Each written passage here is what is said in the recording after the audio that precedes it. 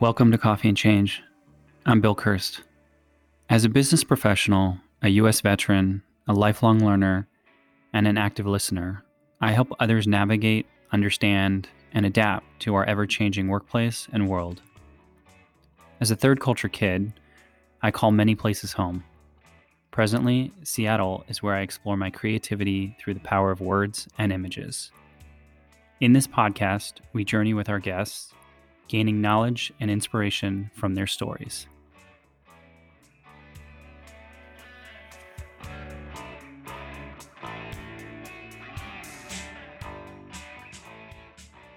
In 2020, over 18 million students applied to go to college, and 17.7 million of those students applied for financial aid.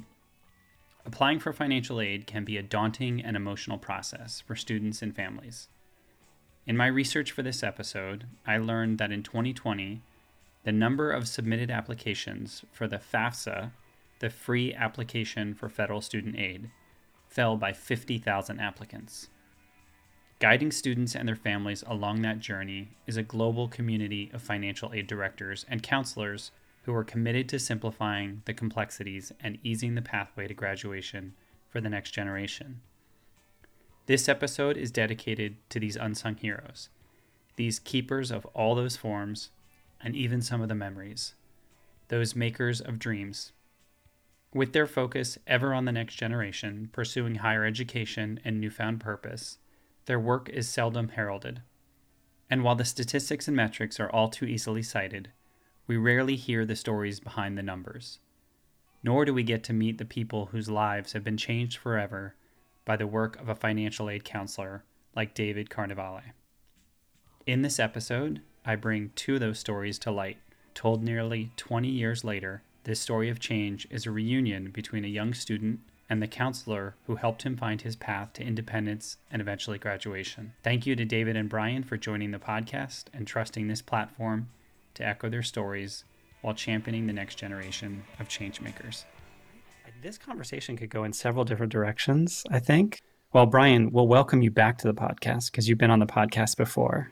And so I'll have you introduce yourself first, and then David, welcome you to the podcast, and then have you introduce yourself, and then we'll take it from there. So Brian, do you want to start off as a return guest to the podcast? Yes, thank you for having me. I'm very excited to be here. I am Brian Kirst. I had an episode with Bill in the very early time of this podcast. I am Bill's brother. And to kind of connect it to your other guest, I know David very well through the journey of my college years. If it wasn't for him, I wouldn't have had an education. So I'm very happy to be here and to honor David on your podcast. Thank you. And David, tell the listeners who you are. Hi, I am so thrilled to be here, and especially to be here with Brian. My name is David Carnevale, and I have been in college enrollment and financial aid for quite a while, and that's how I met Brian as a little baby 19-year-old way back when. And we've kept in contact throughout the years, and so I'm excited to share our journey as we go through this. Thank you. Thank you both for joining. I'm really excited to sort of share this story and echo this story.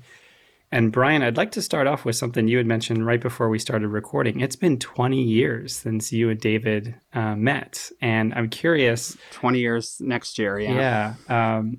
I'm curious, as we're going to obviously unravel this story about how your two paths crossed, but I'm curious, like, what it's like today, looking back on who you were at 19 and how much, obviously a lot has changed since you were 19, but when you reflect back on what we're going to talk about today, what are kind of the feelings and sentiments that you're coming into this discussion with? Yeah, it's a good question. I feel it's kind of a blur. It's unrecognizable to me. So much has happened in the past, 20 years that I do often look back to say, God, those Marymount College years were absolutely foundational for all of the work that I have done up to this point. And it's kind of like a go back through the photo album kind of moment. I try to remember, like, it's kind of the roots where I kind of learned how to take care of myself, how to, navigate the world on a very kind of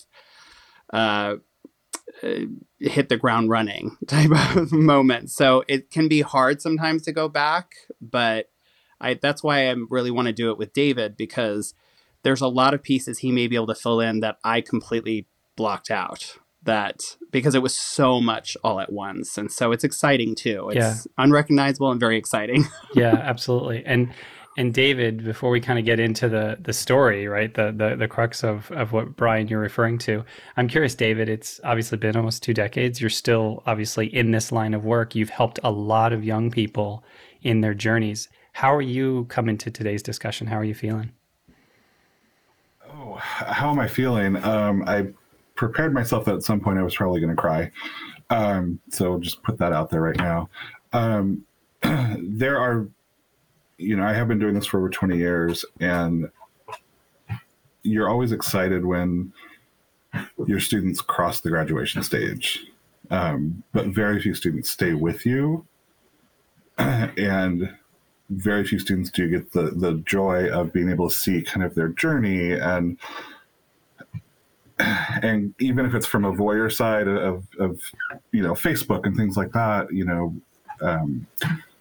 when Brian sent me pictures of his wedding and then pictures of his house, and those are the things where I look back and I think, God, that was 20 years ago, but it just seems like it was yesterday. And, I have a handful of students who still I'm in communication with, and I still am able to celebrate their accomplishments with them. And those are really kind of my really special students. And I was fairly young when Brian and I met as well. That was my first position as a director, kind of leading my own office. And I learned a lot in those, 5 or 6 years that I was at Marymount. Yeah, absolutely. Wow. I appreciate you sharing that. And certainly I will say this is a place where all emotions are welcome.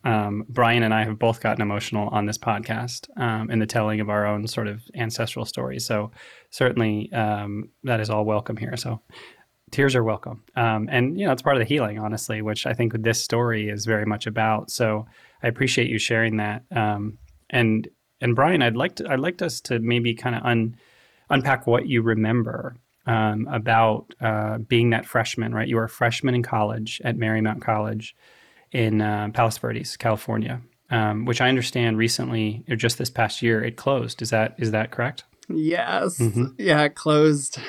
Oh, so sad.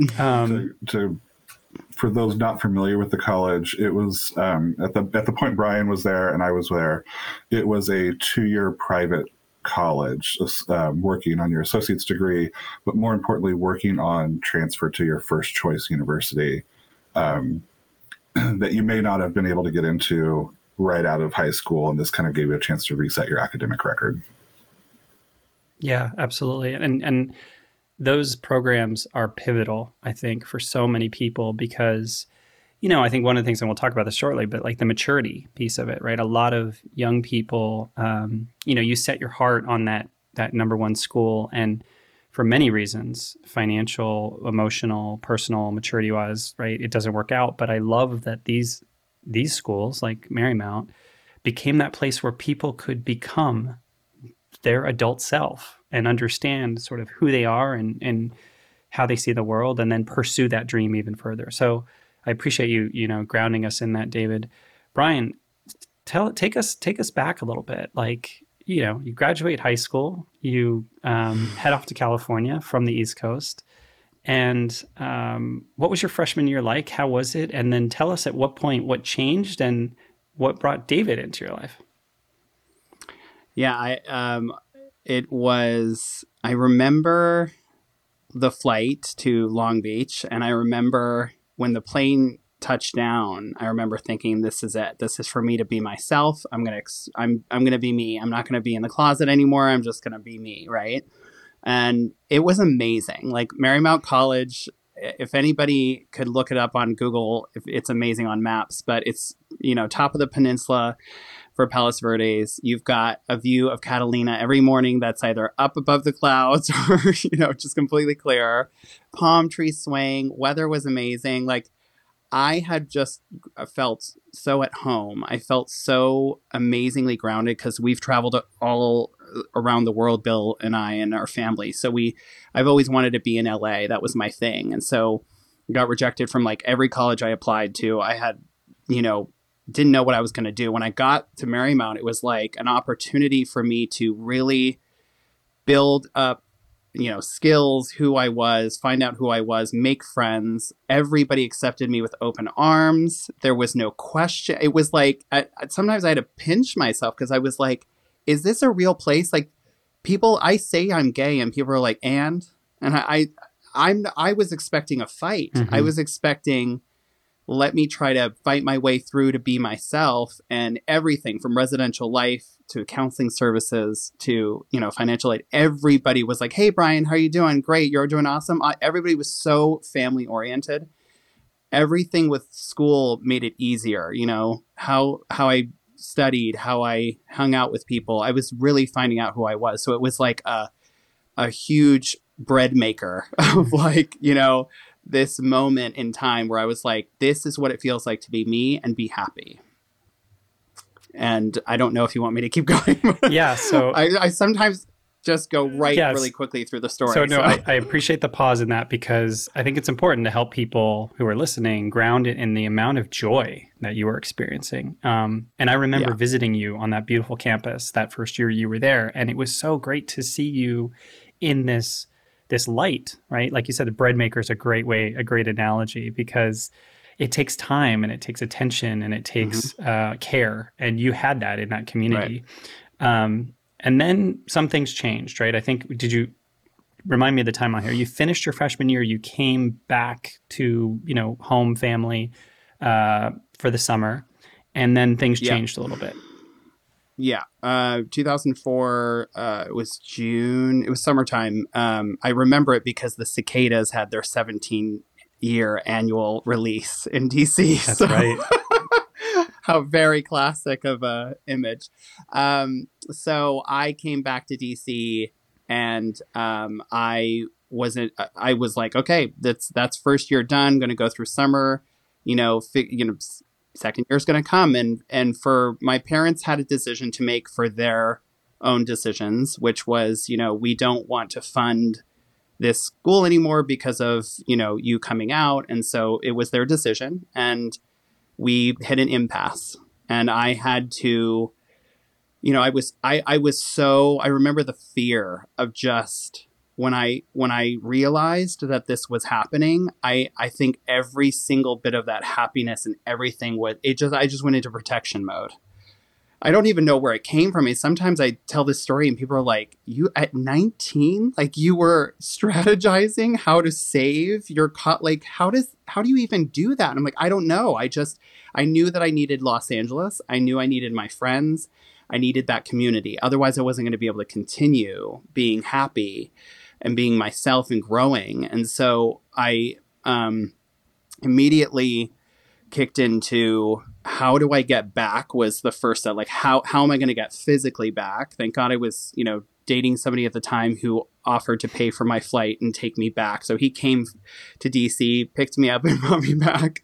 But before that decision, I reached out to David at Marymount. I didn't even really know what to do. I literally was just like, I don't even remember how I contacted him. I think I called and I was like, I'm freaking out. Like, I didn't even leave. I wasn't like, hi, this is so-and-so. No, I was like, David, this is DEFCON 4. 5. We've got to get this going. I can't stay here. If I stay here, I'll die. I can't do it. Like, I was super dramatic, but I wanted to get, I'll own it.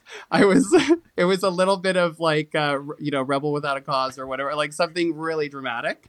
But I was serious. I think he could hear it in my voice. I was like, if I don't complete this journey, I will regret it for the rest of my life. Like, it was powerhouse, need to get back, need to finish. And I wasn't even really thinking about at that point the education. I knew that that was a priority, but I was thinking about getting back to a place of safety. Where was I going to feel safe? Where was I going to be able to learn and grow? And the education piece was there. I knew I had to get there. I just needed David's help to be able to do it. And I think we did phones and faxes. We were faxing. I was faxing paperwork in Tunlaw, this apartment in DC that my parents owned that I was staying at, on a fax machine that we had to I don't even know how it worked. I don't even know if you received it. I was freaking out trying to think. And then what happens is you go through that phase of how am I going to connect with the financial aid? How am I going to get it? And then you're like, how the heck am I going to afford this? Then that sets in. And it's just wall after wall of what am I getting up against? There's things I couldn't even see that were coming down the pike, And it was David that was like, let's take this one step at a time. Yeah. And I was like, thank Jesus that I had somebody. So I'm curious, David, again, you may or may not remember getting said call, but you certainly remember being a young director in the financial aid office. As you mentioned, it was kind of your first director role in that. You probably got maybe not exact calls like that, but you had gotten calls like that. Do you remember what it was like, or when you get a call from a student like that who's saying essentially, I've never done this before. I may be going out on my own and truly forging on my own here. How do I do this? Do you remember that call or calls like that? I still get them. So yes, it's when you've made a connection with a student and you're seeing them thrive, and then you get those calls, and it's just it's really heartbreaking, and you want to do everything you can, and there were obstacles. Part of what we left out is this is a very small Catholic college. Yeah, it's a little detail. Little detail in there. But what I loved about the college was that, we had, I think it was at that point just around 600 students. So it wasn't that large at all. I worked with some amazing people. And the president of the college at the time, he made it very well known to folks on campus that he was very proud to be the president of a Catholic college where students could explore their faith, whatever that faith was, but that he could also support a gay-straight alliance. He could also support some of these other things that you don't typically see as being kind of the Catholic values. So I never felt like, there was an issue for my students as advisor of the Gay-Straight Alliance to be out on campus, for myself as an administrator to be out on campus. And it also came down to a lot of the times a gay student was having problems or needed someone to talk to, and there was this kind of thought on campus of, even though it may not be a financial aid issue or an enrollment issue, go talk to the gay guy. He'll be able to help you out. Right. He'll give you someone to relate to. Go talk to the gay guy. So the Velvet Mafia, as we say. Exactly. So my office, quickly became, I had the Gay-Straight Alliance popping in throughout the day, almost every day. And I will say the Gay-Straight Alliance was all of 5 students. I think even by the time Brian was there, it was less. Right. And it was typically one LGBTQ kid and 3 girls who were super supportive. So it wasn't like we were talking about a huge portion of campus. And that, I think that's why, I call them the kids. They meant so much to me because they were doing something they couldn't do elsewhere. Yeah. And so then to get those calls, and it didn't happen that often at Marymount, but to get those calls of, this is being ripped away from me, what do I do? I knew that I had the opportunity to be able to talk to my VP, to be able to kind of run this through and say, okay, here's what we can do, but we're dealing with 2 sets of rules. We're dealing with, what we can do on the campus level, and then we're dealing with a whole nother set of federal and state regulations. Right. And what the burden of proof is for how can I help someone like Brian, who was calling and saying, my dad's cut me off from everything. Right. And there's a certain burden of proof. So, the documentation, like you said, you were faxing stuff to us, and, we were trying to figure out, okay, with this stuff, what, have we met the burden of proof to essentially make Brian an independent student because he's no longer being supported by his family. Mm-hmm. And that came with some consequences. I think, Brian, we've talked about it later, like much later, like maybe just a year or two ago. Yeah. But that was important to me because I never wanted him to know the struggles I was going through on campus had nothing to do with his success. Mm-hmm. And I didn't want him to know that those were the things that went on. Right.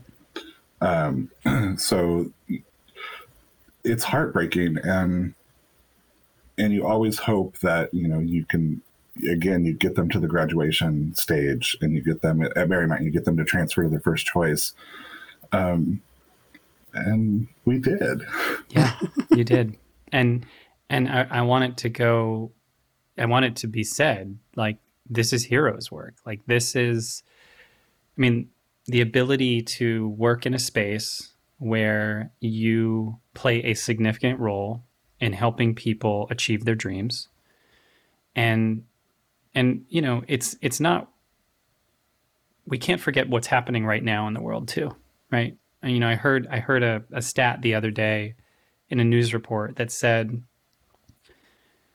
alarmingly, if you add it all up, women's rights has been reversed almost 300 years, depending on how you look at things. And many of the rights that we as LGBTQ people have known are being reversed as well.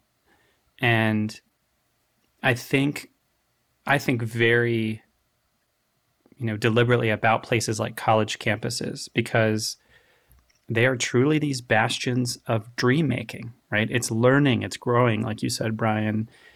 It's a place where people can discover and try and speak and disagree, but commit and move forward. And I think to myself that increasingly roles like yours, David, not only just from like hey, how do we figure this out for you, right? In burden of proof and state rules and legislation, but also as an advisor, as like hey, I see you, kid. Like, I see you. I believe you.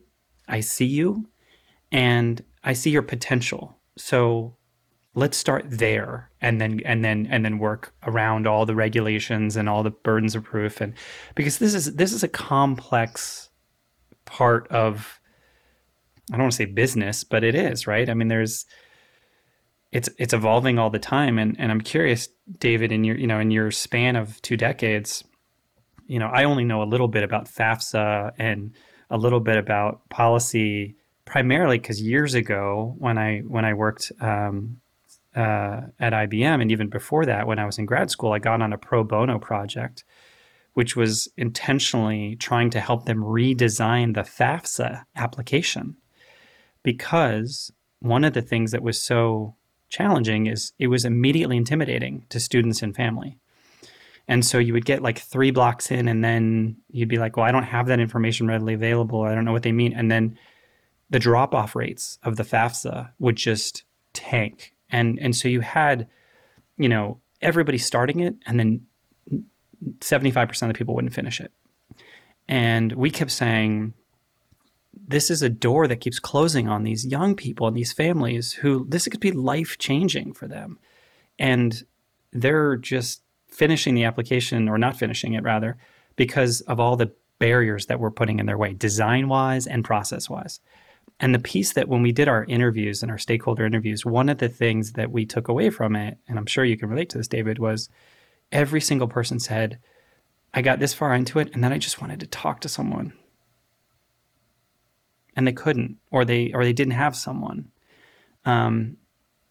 Or the parents didn't know what questions to ask, and I think about how many dreams were this close to getting launched and didn't. And so I'd love your thoughts on that. I mean, you've seen it change over the years. Colleges have changed. We've been through the pandemic. So much has changed. Like, we're certainly not faxing anything anymore. I mean, maybe you do. Do you receive faxes? I don't know.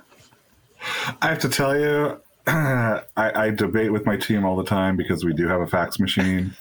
The advantage is it's it really is a paperless fax machine, and so it goes straight into our imaging system. But sure, yeah, I'm like, who faxes? Who actually has another fax machine to use? That's yeah. I mean, the FAFSA has been such a roadblock to so many students. The good news is not this coming up year, but next year, the federal government has significantly reduced the FAFSA. It's going to be about 36 questions. Mm-hmm. A lot of data is going to be preloaded. I think there's going to be some problems, but it's a huge win from the 108 questions right now. Yeah, 108. And it's much easier. It's much easier to tell a student now, or in the future, this is what you're going to qualify for, and this is how we make that determination. Versus, well, there's 108 questions, and everyone plays a factor into what we can give you. Mm-hmm. So I think it's making huge strides, and especially this one, surprisingly, I believe it was Republican congressmen and senators who proposed the simplified FAFSA, which was a huge surprise. So we'll see. And the initial outlook is that it does help more students on the lower end of the socioeconomic bands. So that's a good thing. Yeah. And I'm curious, Brian, like, your experience of, like, obviously filling stuff out and then faxing stuff in and then having phone calls and figuring out what the deliberation of this was. Did you, and I'm asking this question as a brother because I didn't, obviously you and I have had conversations about this, and I think it's worth sharing with, listeners. You and I have since revisited this time as well, because truth be told, you reached out to me and said, hey, I need help making ends meet. And, for those that are listening or families that have been in the situation, it's really tough, because I look back on it and I regret how I didn't show up for you as an older brother. And that, that question of, like, loyalties and families and all that, we can set that aside. But do you remember what it was like for you when you realized, hey, this is actually going to happen? Like, something, I'm going to be able to benefit from either grants or loans. What was that first, realization like? So the moment where I, like, stopped remembering and then started to remember was, like, the application to Marymount to apply for financial aid. That's all I remember. And then I swear David did a Hail Mary and was like, I'm going to do all this for you, because I don't remember anything other than that piece of paper. And then I showed up at his office and he was like, okay, this is great. We got this. Look, okay, so he's going to walk it all through. And to be honest with you, I feel so bad for David, but to be honest, I was, like, just so happy that I was physically in front of him. Like, that to me was like, I can breathe. Now I can breathe. The other stuff I can sort of figure out, like, but he's got me. And, like, he walked me through every line. He was like, I know this isn't going to really make sense, but, like, this is how much it's going to cost. And here's the interest rate. Now, do you know what that means? And I was like, I could care less how much this cost. Like, I was literally, like, ready to just be like, where do I sign? And I really was. I was like, I have already taken such a risk at this point to put myself in a situation where, by the way, my family, so I have to say, I come from privilege. I want to acknowledge 100,000,000% that my family has had the privilege to be able to pay for college for each one of my, siblings, got that benefit. This was also something else really important to me, was that I wanted to be in that. I wanted to go this route to say, I can do this by myself. Like, it doesn't have to be the option that where my parents choose to pay is where I go. Like, if I feel strongly, I'm going to go here and it'll figure itself out. It was terrifying, but at least I had this was mine. I could take this. This was my journey. And I remember sitting in his office being like, I get to go. Like, I was nervous because I still was like, when you take that loan, it like sort of you're excited, whatever, you get to go back, but it's in there. It's right in the very back. It's in a file cabinet that you're always like, don't forget you have the loan. So don't forget, don't be crazy. You know, I had my mail mailed to my boyfriend's place in Santa Barbara. I mean, I had no mailing address. I had all my storage at my aunt's house in Manhattan Beach, California. Thank God I had, you know, they were so sweet and then my boyfriend's family store, you know, helped me with food and lodging for the summer. But I was excited initially, but terrified too, kind of in a hesitation. I was sort of like, I'm doing this. I guess I'm doing this. Yeah. But if it wasn't for David literally just saying, all you have to do from DC is this part, send this to me. Yeah. And by the way, the hardest part was, he was like, okay, Brian, this is going to be really going to be hard. We have to get your parents' finances proof, you know, because burden of proof, right? Sure. Burden of proof. Yeah. And I was like, okay, but David, like, we aren't speaking. How do I get that? Like, David, like, I told you, like, he's not doing this, right? Like, this is not his journey. And he was like, no, I understand that. But like, we've got to get, and I was like, so can I write a letter that literally says that like my father literally has financially disowned me by, you know, and he was like, I guess you said, you have to fill this in for me. Cause I literally in my mind, I'm like, I heard you say like, that'll work. I was like, will it? How will that work? Anyway, I'll stop talking. That's the, you know, when we're looking at, if we can make a student who would otherwise be dependent, independent. Right. You know, mom and dad's unwillingness to pay or unwillingness to put the information on the form in itself isn't enough. Right. Right. But there was all this other stuff that was going on that made it enough. Right. So there was the, you know, you were living on your own. You know, we knew where your stuff was. We knew where your mail was going. We knew what the situation was, and we had documentation of all of that. And I know there was some family pride that was hurt. I got several angry emails from your dad. Oh, I had no idea. The president got several angry emails from your father. I was called into the president's office and was told, hey, what did you do over in little financial aid land? And you need to explain this to me because I need to explain it to him. And I went through and I said, Tom, here's where we're at. You know, I understand this person is saying, no, their son lives at home with them. They're perfectly happy. Nothing's going on. They've just decided to transfer.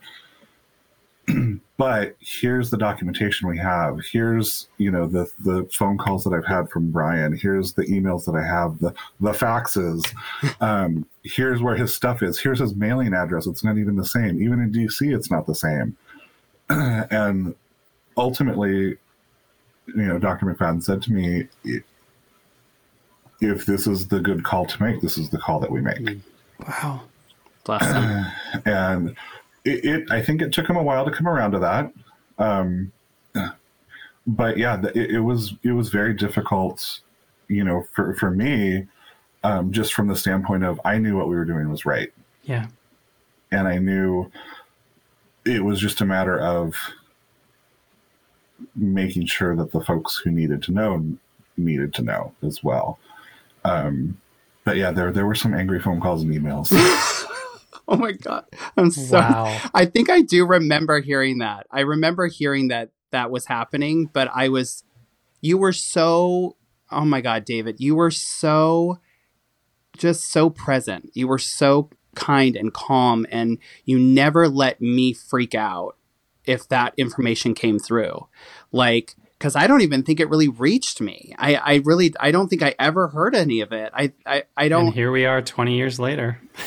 I think Brian, you and I talked about it maybe about 2 years ago. Yeah. I had mentioned it kind of in passing, but yeah, it was one of those moments where I was literally sitting down in the president's office thinking, I don't know if my job's in jeopardy right now. No. And I knew ultimately, you know, Dr. McFadden was a good man, and I knew ultimately it was just a matter of him understanding that the story he was initially hearing wasn't quite Right. the story that needed to be told. Right. Wow. Wow. I mean, wow is right. Brian, I've got chills. How do you feel hearing this again, like hearing this perspective? Because I think, to your point, it's really right. And like you said, David, just now, we don't always have the full story on either side, right? And it's important, I think, to tell these stories because the whole picture is really important. So, Brian, I'm curious, how are you feeling now, sort of revisiting this and hearing what David just shared? I mean, it brings up the whole totality of what was at risk.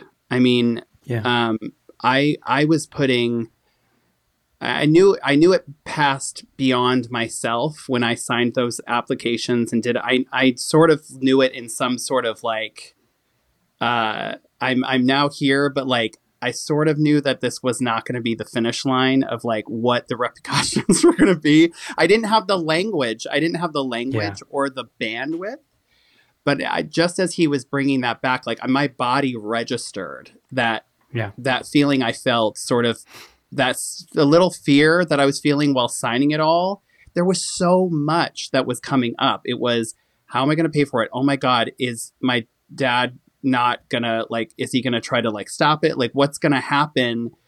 You know, and again, like my dad was doing what he could do for what he could do, right? Because I've worked through a lot of that. And, you know, as a parent, I understand. Terrifying. Your child's going completely on the other side of the country, and you don't want them to make certain choices or have them be in danger or anything like that. So it comes from a place of love and safety. And I understand that. There was just such detriment to what I needed for safety and a community and growing and learning and tripping and falling and figuring out things. I had those teachers, those advisors, every single person. I cannot tell you, not one person was coming from a place of like unhelpful. They were all helpful. They were all, I remember at one point, just to share this story, because it absolutely broke me down emotionally when I had held everything together, because I was like, I got this. The second semester of that second year, I could not afford books. They were in $400, $500, $700. It was insanity. I was like, I had a credit card limit of $500. I was working 2 jobs on campus. One for the counseling services and one for residential life. And I was working and going to school full time. I still couldn't afford my books. I wasn't even being charged federal income tax because I was making such low, not even state income tax. And the teacher's bill, I think David also, I think a lot of people chipped in and bought my books. And I first felt so completely guilty. And I think I spoke to you, David. I think you were like, absolutely not. Are you going to feel guilty? This is your education. You need to remember this is your future. And I was like, yeah, you're right. This is my future. But I was in that fear of like, am I going to be able to hold this together? Is something going to take this from me again? It was crazy. Yeah. And I think what's kind of cool is that, at that point, it was not uncommon for, my colleagues and I to be like, hey, this student from Hawaii came and they literally have no winter clothes. Mm-hmm. Yeah. Let's, put together a gift card to Kohl's and see if we can get them down there. And we just did it, and we didn't think twice about it. And same thing with books. The nice thing is that as culture has shifted and the needs have shifted, a lot of colleges and universities now have food pantries for food insecurities. Yeah. They have social workers that are able to help students kind of navigate these things and to get onto, CalFresh and things like that, where it makes that experience, it takes away some of those social anxiety and those social needs. It takes away the fear of those. And it takes away our need to be able to, we're spending our money, our personal money to do those things back then, which in a heartbeat I would do again. It's not, we never even thought twice about it. It was, hey, Brian needs books, or the student needs a coat, or, the student is going on their first job interviews and they have no idea what to wear. Let's see how we can help them. But we didn't even think twice about it. And, like you said, the worst thing in the world would be for us to make you feel guilty about something like that. that was never the intention, and never wanting the recognition. It was, this is what you need to do to be successful. Yeah. Well, and I also think what's really, reflecting back on it now, it's interesting, Brian, and, and David, as you mentioned, when you think of educators, you think of advisors, you think of people who invest in the next generation. I think everybody understands that in order to learn, your brain has to be in a state of not fight or flight, right? You can't be worrying about where am I going to get my next meal. And that's what I think is so beautiful about the generosity that you talked about, is it was truly so that people like Brian and other students could learn, right? You're in the classroom. We want to, relieve you of the burdens that prevent you from actually experiencing what this place is about, which is about learning and growth. And I do agree, like the sort of social systems in place, be it food pantries. I remember I was also a residential advisor in my time. And I remember the joy of when you had international students who couldn't fly home for Thanksgiving, right? Couldn't fly home for Christmas because it's really expensive and they could not afford it.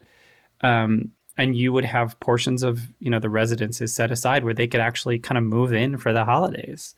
And we'd have these really small, intimate gatherings, and we would do different, different foods and different dishes and learn about them, and they would learn. And those were some of the most memorable times because it's about community, right? This is really about helping people not have to live in a state of constant worry and fear. And I think that's just so beautiful about how it was organic at a place, like your program and your school. And now there are some systems in place, for schools to do that. Shifting gears a little bit, I'd love to talk about the paying of that loan, Brian, not to get into specifics, but I think it's kind of interesting that here you are almost 2 decades later. Right. And you're in the financial system. You actually work for a bank. And so crazy, huh? The irony, right? Here we are, like a person who helps people get loans for their dreams. And maybe that's not ironic. Maybe that's, a beautiful reflection of what we're talking about here. I'd love to know what it was like, Brian, to start paying down that loan and that connection back to, because one thing I've talked to a lot of young people about is when you take on something like that, a vehicle like a loan or whatnot, the amount of emotion that goes into it, you sort of touched on this before, going into it is very, it's all consuming. What's it like on the other side when you pay that down? Do you reflect back to those moments we're talking about now? Do you see those images of the classroom and the community? I'm just curious about that. Yeah. What's really funny about it is when so signing the papers is one thing, and then you get a fury of letters, that is like, okay, just to remind you, you have that, just to remind you, and everything's very split up. So it's like, how much do I owe? Because there's like, the way we had to do it with the FAFSA is that there's this amount and this amount and this amount, and it's like all separated really weirdly. So you get multiple statements, but everything's there's grants versus loans and all that exactly. stuff. Yeah. And again, like to David's credit, I don't mind going into this because I think it's really important for people to understand. There's certain situations where it's not going to be, my situation is going to be the same as everybody's. And I had a community where, again, like the books, there were things where that conversation that David would have had with the president and, the finance people and all this stuff, it would have been a community conversation to say, look, he can get a job as a resident advisor and that can take care of his board. Yep. We can do this and get him a Pell Grant. We can do that. Like when I saw the number, I was like, I don't even remember if I said this to you, but I was like, that's not, maybe I didn't say it was not that bad, but compared to the tuition was, the 30 something thousand. This is a private college, right? So I'm thinking, I'm like, oh my God, it's going to be sticker shock. But it got to like 9,500 for just that year. And I was like, okay, it's still pretty, I mean, that's pretty big for my age, like someone to take that on. By the time the deferment, because you get deferment up, to a certain point, and I kept checking in all the time. And then when I got my payment started, it was like, ooh, this is going to be really like, what my strategy was, and I had learned this through my second college I went to, when I charged too much credit card debt at one point, I got a job and I paid it off, and I threw all the paychecks to pay it off. Right. So I did the same thing with my tax refunds. Every time I got a tax refund, I threw it right to my loan. And, it was these types of journey lessons that was like, I need to pay this down because I don't want to constantly think about it. When I got to the last, I had a car that I sold to pay off the loan. And I'll never forget that feeling when I was like calling Sally Mae and being like, where's my completion letter? Like, they're like, oh, no, we made it. I was like, no, I want it. Can you email it to me? Because I was like, I was ready to frame it. I was ready to be, because you have to understand, every time I made a payment, I wasn't like, oh, this sucks. I wish I hadn't done this. This was, I made a payment and that was worth every penny. Okay. Like I was like, it was every reminder to me when I made a payment that I did this for me and no one's going to tell me I did the right or wrong thing. Yeah. I know that I had a community that loved me, and I know I had, family had to do what they had to do. I had to do what I had to do, but I did this for myself. And it was, was what my constant reminder was. Every payment was a reminder. This was for me. And I will carry this as a lesson to keep doing these types of things, to be strong and live my life. Yeah. And it was amazing. Beautiful. To pay. I wanted to call David. I don't know if I called you that. I can't remember, but I should have picked up the phone and been like, we did it. Okay. This is, and I remember even at like graduation time from that first year, it was like, I'm going to transfer David. We're doing this. Like, we're doing this. Yeah. I'm staying in school, and it was because of you. Because I would have I would have given up on everything had this not happened. It would have been such a detriment to my life. You had so much going against you. And I think even in that second year, I think you had some like personal issues that came up, and and from my standpoint, I just kept thinking, he's got to finish. He's got to finish. We've got to get him to the next step. Like we can't and then I forget if I think you were with us for 2.5 years. Yeah. So it was, 2 years, 2 years, 2 years. Yeah. 2 years. Mm-hmm. But it was, when I'm watching your progress, and I'm like, the things that we do when we have, those special students that come in front of us is, every semester you're looking at the grades. Yeah. And it's like, okay, do I need to talk to them? You're checking in with discipline and saying, hey, is there any issues that we're like, I need to pull them aside and say, don't screw this up. We've got you. Right. We can get you there. And those are just the things that you do, because if you needed that extra push, I want to give you that extra push. Right. And, I will tell you, getting that payoff letter on your student loans, it doesn't matter what your college experience is. It feels great when you get it. I will be completely honest with you. I just got mine from grad school. Amazing. Wow. Through public service loan forgiveness. So amazing. They wiped out the rest of mine. I got it about 2 weeks ago. So I was so excited when I saw that. Yeah.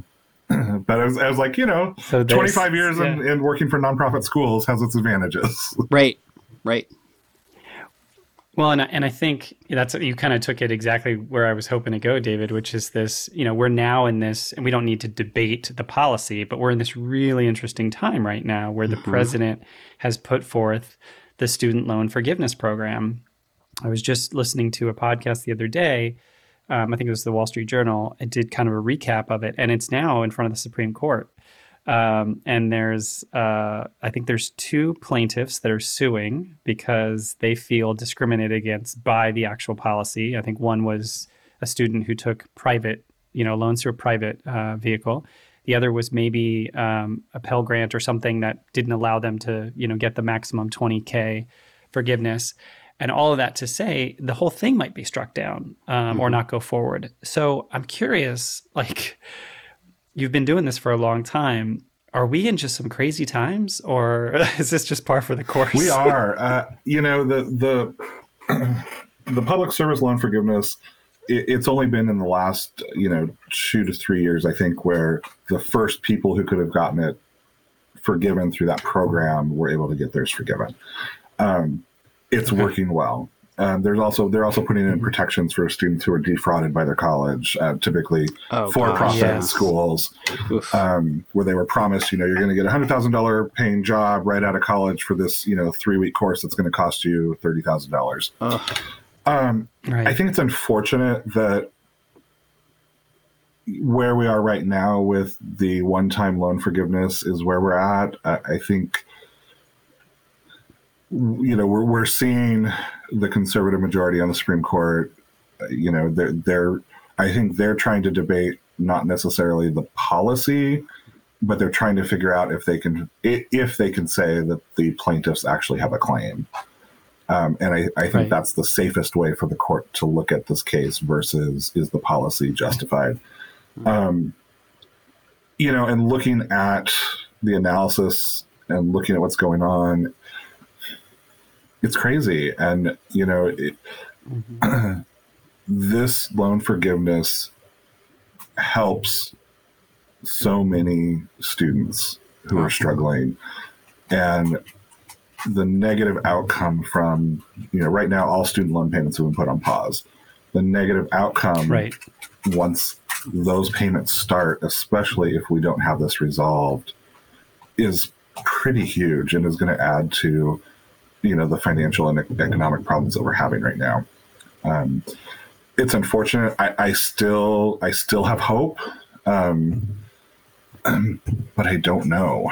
I know so many people who are in that $10,000 to $15,000 range, who, if this could go through, they would be able to pay off their loans within the next 2 to 3 years, and be able to do things like buy a house and feed into the economy a little bit more. And it's hard to see where we're going. Yeah. And it's, the price of education is not going down at all. In fact, it's going up. It is. And, tuition goes up on average 3.5% every year.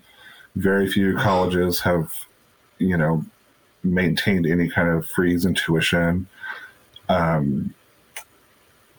Some of the moves for free education, especially in California, if you can go to community college basically for free, if you have good grades, you can get the Cal Grant, and, within certain income limitations, which are fairly high, which is good.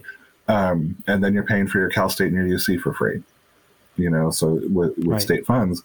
And they're giving you, the federal Pell Grant. If you get that, they're giving that to you to help you with your living expenses.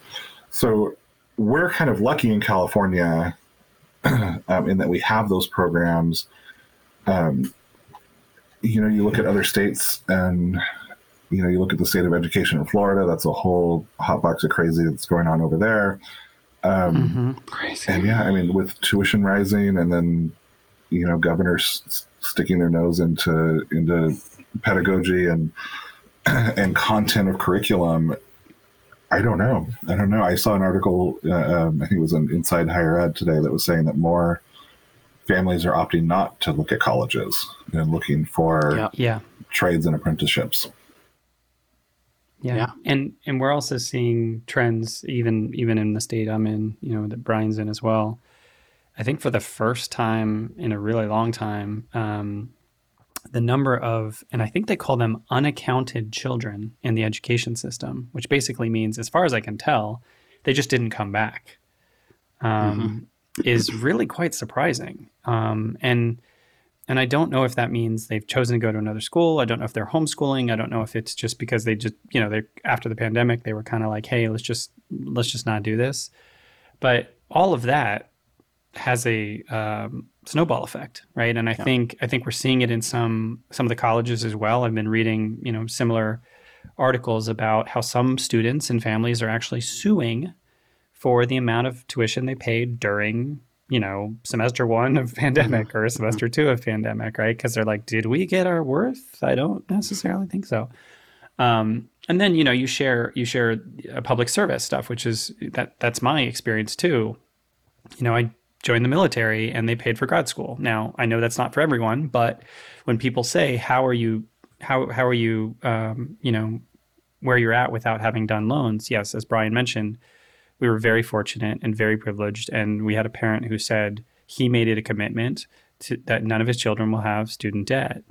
Grad school was different for me in the sense that the military said, we're going to pay for this. Now I gave them 12 years of my life. So nothing's free. Right. But I do know a lot of people who, when they have that moment, like you described, Brian, that final payment, that final letter, if they do share that, information with me, I say, let's go celebrate. Yes. Like let's make this a moment. This is not just a thing. It's not just a transaction. Right. Like this is the next stage of your dream that much closer. And it's the follow through and the commitment that people made to it. Mm-hmm. So it is kind of a really fascinating time. And I don't know where it goes, going forward. I just hope personally that there are young people listening who may think to themselves, hey, I don't have options. Right. And for them, I'm going to say, there's a Brian out there and there's a David out there. Yep. So for those Brians out there, find your Davids. For those Davids out there, thank you for finding the Brians, because this is a good news story. This is a story about healing. This is a story about potential. It's a story about dreams. And this is a story about staying in touch and thanking those that are doing the hero's work. So from me to you, David, as the big brother of the person we're talking to, thank you for taking care of my little brother. Well, and it was actually, so what's interesting is Marymount came along because my uncle, Mike Dennison, was at Loyola High School in Los Angeles. College counselor. He was college counselor.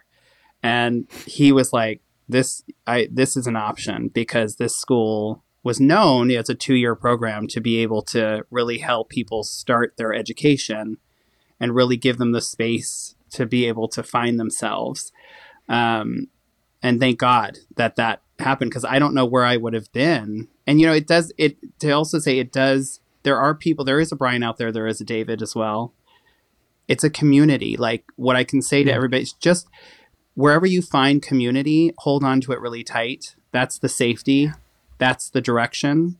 Everything else will fall in place. The applications can get filled out, things can get done, but hold to your community. Do not give up on your community that makes you feel safe.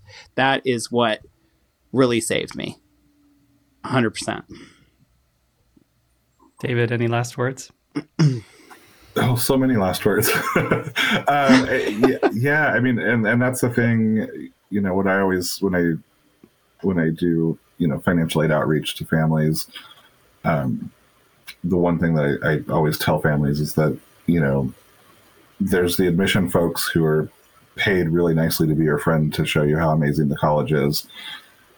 And there's these, introverts that stay in the office called the financial aid team that never get to go out.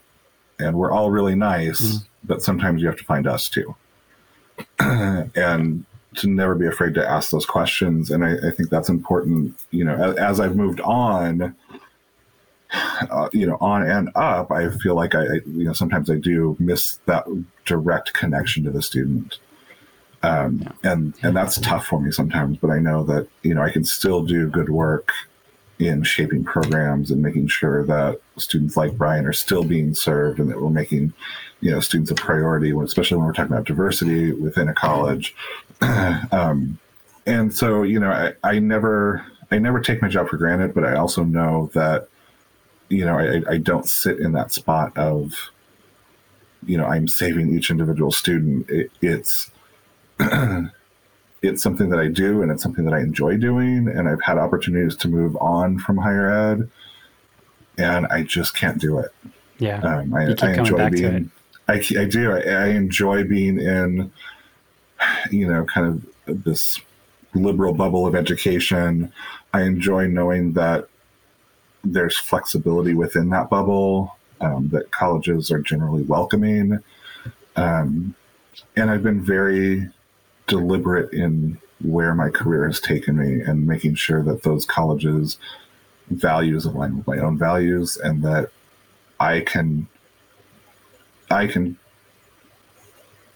be a part of that campus, and that campus can be a part of me. And so it's not just a job that I go to. I take it very seriously. And when I see, where we started, and when I see, the ring on Brian's finger, and he's sitting in his own house, and it just makes me so happy. And so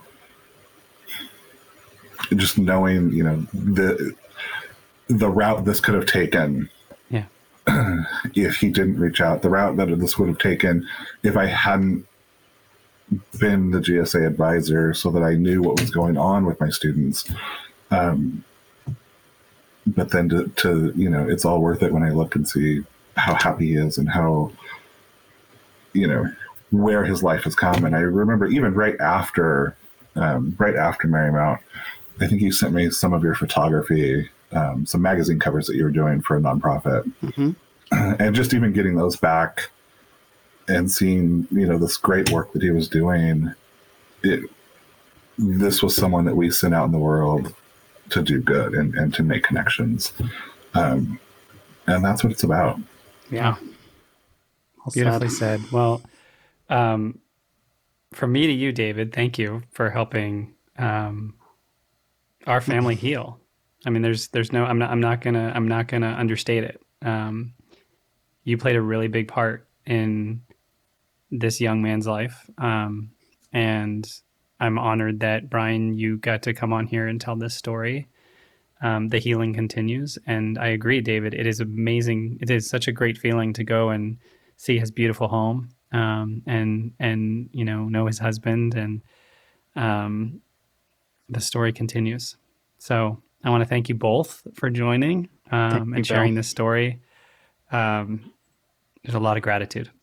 Yes, a lot of gratitude. And David, yes, thank you, David, so much. All of this is because of you. Yep.